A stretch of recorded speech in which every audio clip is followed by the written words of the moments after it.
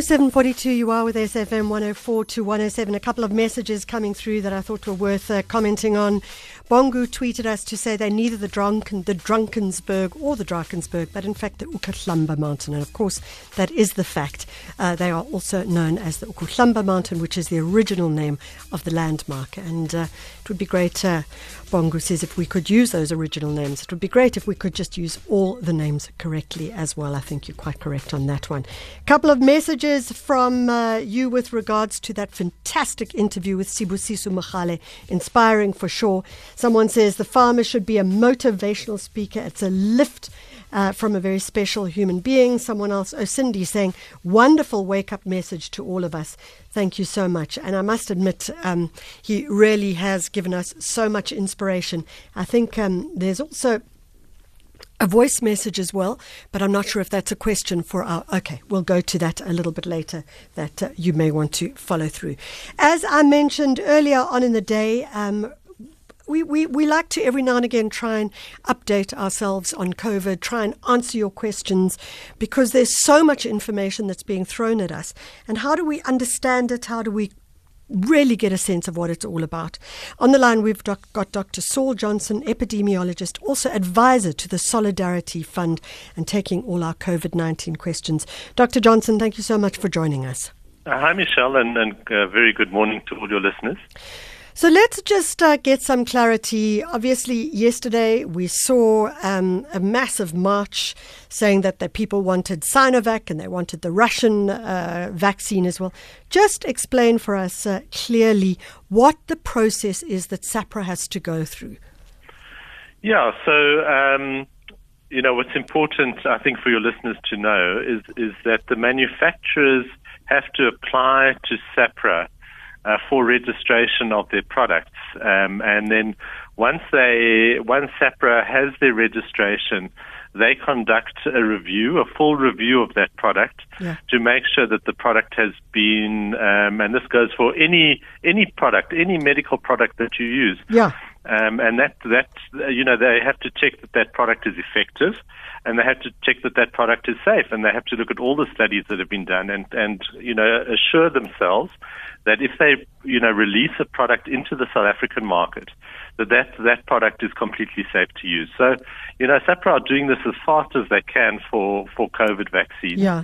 But it's important that everybody recognize this is an independent process that is really essential, to ensure that these products are safe to use. So it's very different to someone saying, "Oh, well, I'll just take JIC because that will stop me from from getting COVID," is essentially what you're saying. Absolutely, and obviously we're in a rapidly expanding pandemic. It's ever changing. You've got the issue, as we've seen, to our detriment of new variants that come up. So partly, even if a vaccine's been studied, in certain parts of the world, SAPRA has to say, do we think there's a good chance that will work in our part of the world against the variants that are circulating in South Africa?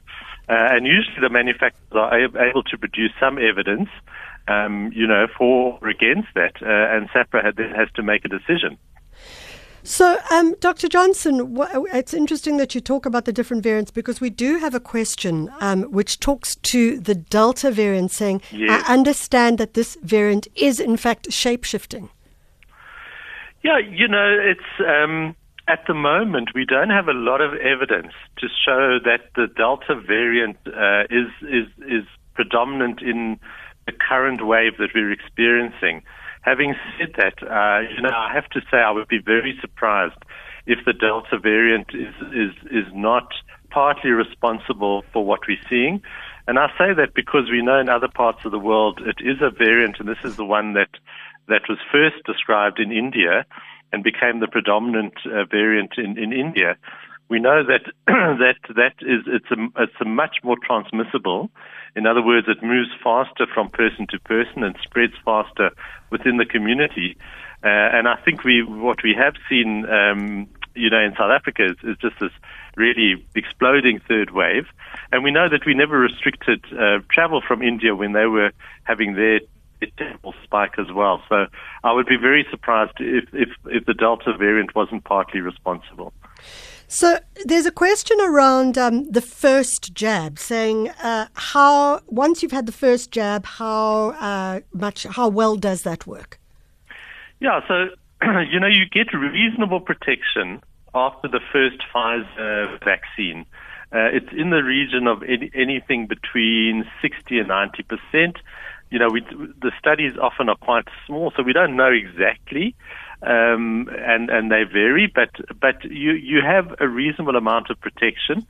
But I would still be cautious. If you've had the first Pfizer vaccine, and given that we're in a third wave, I would still advise people to be cautious about exposing themselves too much. In other words, avoid places indoors with lots of people. Where there's poor ventilation, like we would say for everybody, continue to wear your mask if you're with other people. This is the time to just be cautious at the moment. So Claire wants to know. She says, "My doctor told me that even if you've had the vaccination, you can still get COVID." Right, and what we've seen, I think, unfortunately, but unsurprisingly, is we've seen lots of breakthrough infections in this third wave that we're experiencing. But the good news is those are almost always mild cases. In other words, excuse me, and what we've always known is that these vaccines protect you particularly against severe disease and protect you against dying. So literally these vaccines save your life. So if you have the vaccine, you may still get infected, and we know that from the clinical trials, in fact. But they do protect you against severe disease and dying. So yes, we have seen people who've had the vaccine, and those we still get infected with COVID. But the vast majority of those have been mild cases. Dr. Saul Johnson, we're talking to him and asking him questions around COVID, answering your questions around COVID. Jane wants to know, does Pfizer deal with the Delta variant? Sure, that's a good question. I'm trying to just rack my brains and think if there have been particular studies that Pfizer has done against the Delta variant. I'm not sure, is the answer. I think what we do know is that most of these vaccines were designed around the original version of the coronavirus that was circulating when the epidemic started. Yeah. What we've seen certainly with the Okay, so Dr. Johnson, you're going to have to. You're not sounding very clear. Can you hear me now? Yes, I can hear you now. Okay. What I was saying is that when they did studies on the newer variants, they showed that most of those vaccines were not as effective, but they were still effective, if that makes sense. So they didn't elicit as strong an immune response, but there was still an immune response, and that immune response was still strong enough to protect people against, again, severe disease. So I suspect that's the case with the Delta variant, that it would still give you some protection. It may not be ideal protection, and we may all end up having to need boosters done against some of the new variants, like we do with influenza, where we have to have injections based on or vaccines based on whatever the circulating strain is, in any given year. But essentially what you're saying is that whilst it may not go up to 100% efficacy, it will go up to maybe 60 or 70 or 80, and that's a lot better than nothing. Absolutely. And that was the controversy around the AstraZeneca vaccine. It may have not been as effective against our variant, but it may have given people some protection. But, that was a debate that's sort of come and gone now. Okay. So, Dr. Johnson, if you look at where we're currently at, those numbers are, almost looks like a perpendicular graph of infection that we're looking at. At what point do we hope to see that peak and then tip over back down again?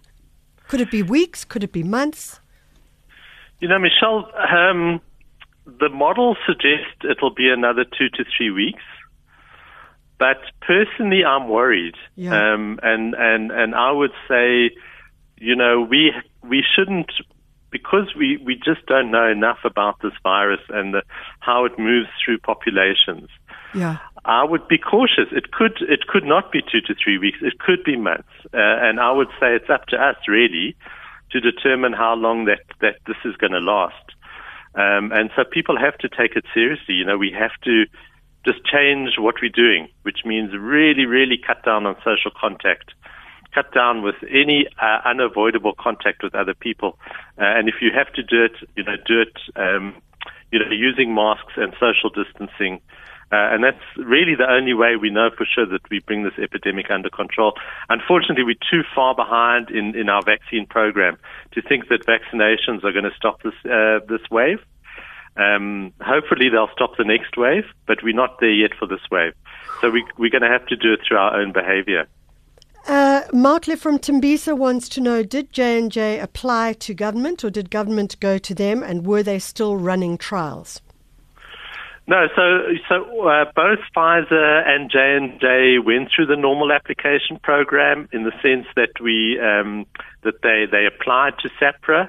Obviously, government has obviously been in negotiations and discussions with the manufacturers from last year already, in order to secure supply in a context where there's a shortage. So government was obviously in discussion with lots of the manufacturers about how to secure supply, but those manufacturers still had to go through the proper application process with SAPRA. Those things are different. Government has to buy the vaccine. SAPRA has to approve it for use. So I think your listeners must just differentiate between those two things. Sorry, what was the other part of his question? Were they still running trials when they made the application, or had those trials been done? Well, because we're in a pandemic, some of the manufacturers, what they did is they applied, and J&J did this, for what we call a rolling review, and SAPRA will accept that. In other words, you start because there's a lot of paperwork which starts from how the vaccines are manufactured, how the animal studies went, how the early human studies went. So you apply for what they call a rolling review, which means as they generate the results of the trials, SAPRA will look at those results. Yeah. But we finished. It's not because I've heard people saying, "Oh, we haven't finished the studies." Pfizer, J&J, Moderna, Novavax. There are quite a few now that have really completed large clinical trials. Yeah. So it's not like we're still running. I mean, they're doing more trials now to look at things like mixing the vaccines, or J&J is doing trials in the country to see should they be using two J&J vaccines instead of one. So the new trials that are being done are looking at slightly different questions to the original trials that were done. Okay, so just for Martle's, just to understand, let's just get this clear, is that the government does not do the trials. It is SAPRA, it is various different organizations who do the trials, and then when SAPRA agrees that this is a safe vaccine, the government will then go out and procure them and buy them. Michelle, can I just explain what some of the problems were? Yeah, go for it. So what a lot of governments did, because they were so worried, is that even before the trials started, they bought stock. So they went to Moderna and Pfizer and J&J, and they said, look, you haven't even done the trials, but we will reserve 300 million doses from you. We'll buy 300 million doses, because we're so desperate to get our hands on this vaccine. And that's why there's so little supply in the market, because the big wealthy governments bought up all the stock even before the trials had been done. Yeah. And South Africa said, hold on, we want to see which of these products are successful before we commit to buying them, which, in normal times is a very reasonable thing to do. But what it did do is it left South Africa at the back of the queue for trying to get the vaccines. So, I know people are very critical. Why haven't we been, providing more vaccines? It was a very tough environment to actually negotiate at the time. Yeah. Dr. Johnson, I must say we don't have much time, but I'm thinking about what you've just said. And yesterday I was listening to an interview on the BBC. And what really irked me, actually, was that the presenter was saying, yes, Africa only has vaccinated 1 or 2% of the people on the continent. And I felt like if I could have responded, I would have said, yes, we have only vaccinated 1 or 2 people on the continent, but that's because you guys have got all the vaccines. Yeah, no, 100%, Michelle. I mean, it's been the most appalling thing to watch. Rich countries ordering 2 or 3 times more than they need for their population. Yeah. And that's why the United States is now in a position to very magnanimously say, well, we're going to donate, 200 million doses, or whatever the number is. I can't remember how many they said, but because they ordered so much more than they would ever need for their population, they now are sitting on excess doses which they can now donate. But it's meant that poorer countries and countries in Africa have been left with no vaccine available to use for their population. And actually what it's done as well is there's an implication in the way it is said is that we haven't done our jobs, but actually it's as much as we want to do our job, we can't. And that actually, I think, was what really, really stuck in my craw yesterday when I listened to the story, because it's like, sorry, And that's why, unfortunately, what we've seen is that India, who is the vaccine manufacturing powerhouse, one would hope that they particularly have been in the past really good at making sure that developed countries have access to vaccines and other medical supplies. But of course, they were hit with their own massive epidemic, and so they prioritized their domestic market. But that's the importance of us being able potentially to manufacture our own vaccines, because then we're not dependent on these wealthy countries and their sort of goodwill to give us supplies. Dr. Johnson, I need to quickly ask you 2 questions that have come through. Someone saying, what about wearing surgical gloves for everyone? Does that help? What we have now learned really is this is a respiratory disease, and it's spread, 90% through the air. And so masks are really the thing. I think that your risk of getting this virus through contaminated surfaces, we think now is a lot lower. So I would still, recommend people sanitize, but I think, your masks are much more important than gloves. Okay, and can you do it briefly? Can you answer this question? Why the severity of the virus in some people but less in others? Is it possible to answer briefly? Yeah, that's quite tough. It is a complicated question. What we do know is that if you are older, if you are overweight, if you have diabetes, those are such massive risk factors for severe disease. Yeah. So, if you've got any of those things, you really are in danger. Please, I would urge you, shelter in place until this wave is over. That's it. It's 8 o'clock. It's time for the news. So good morning.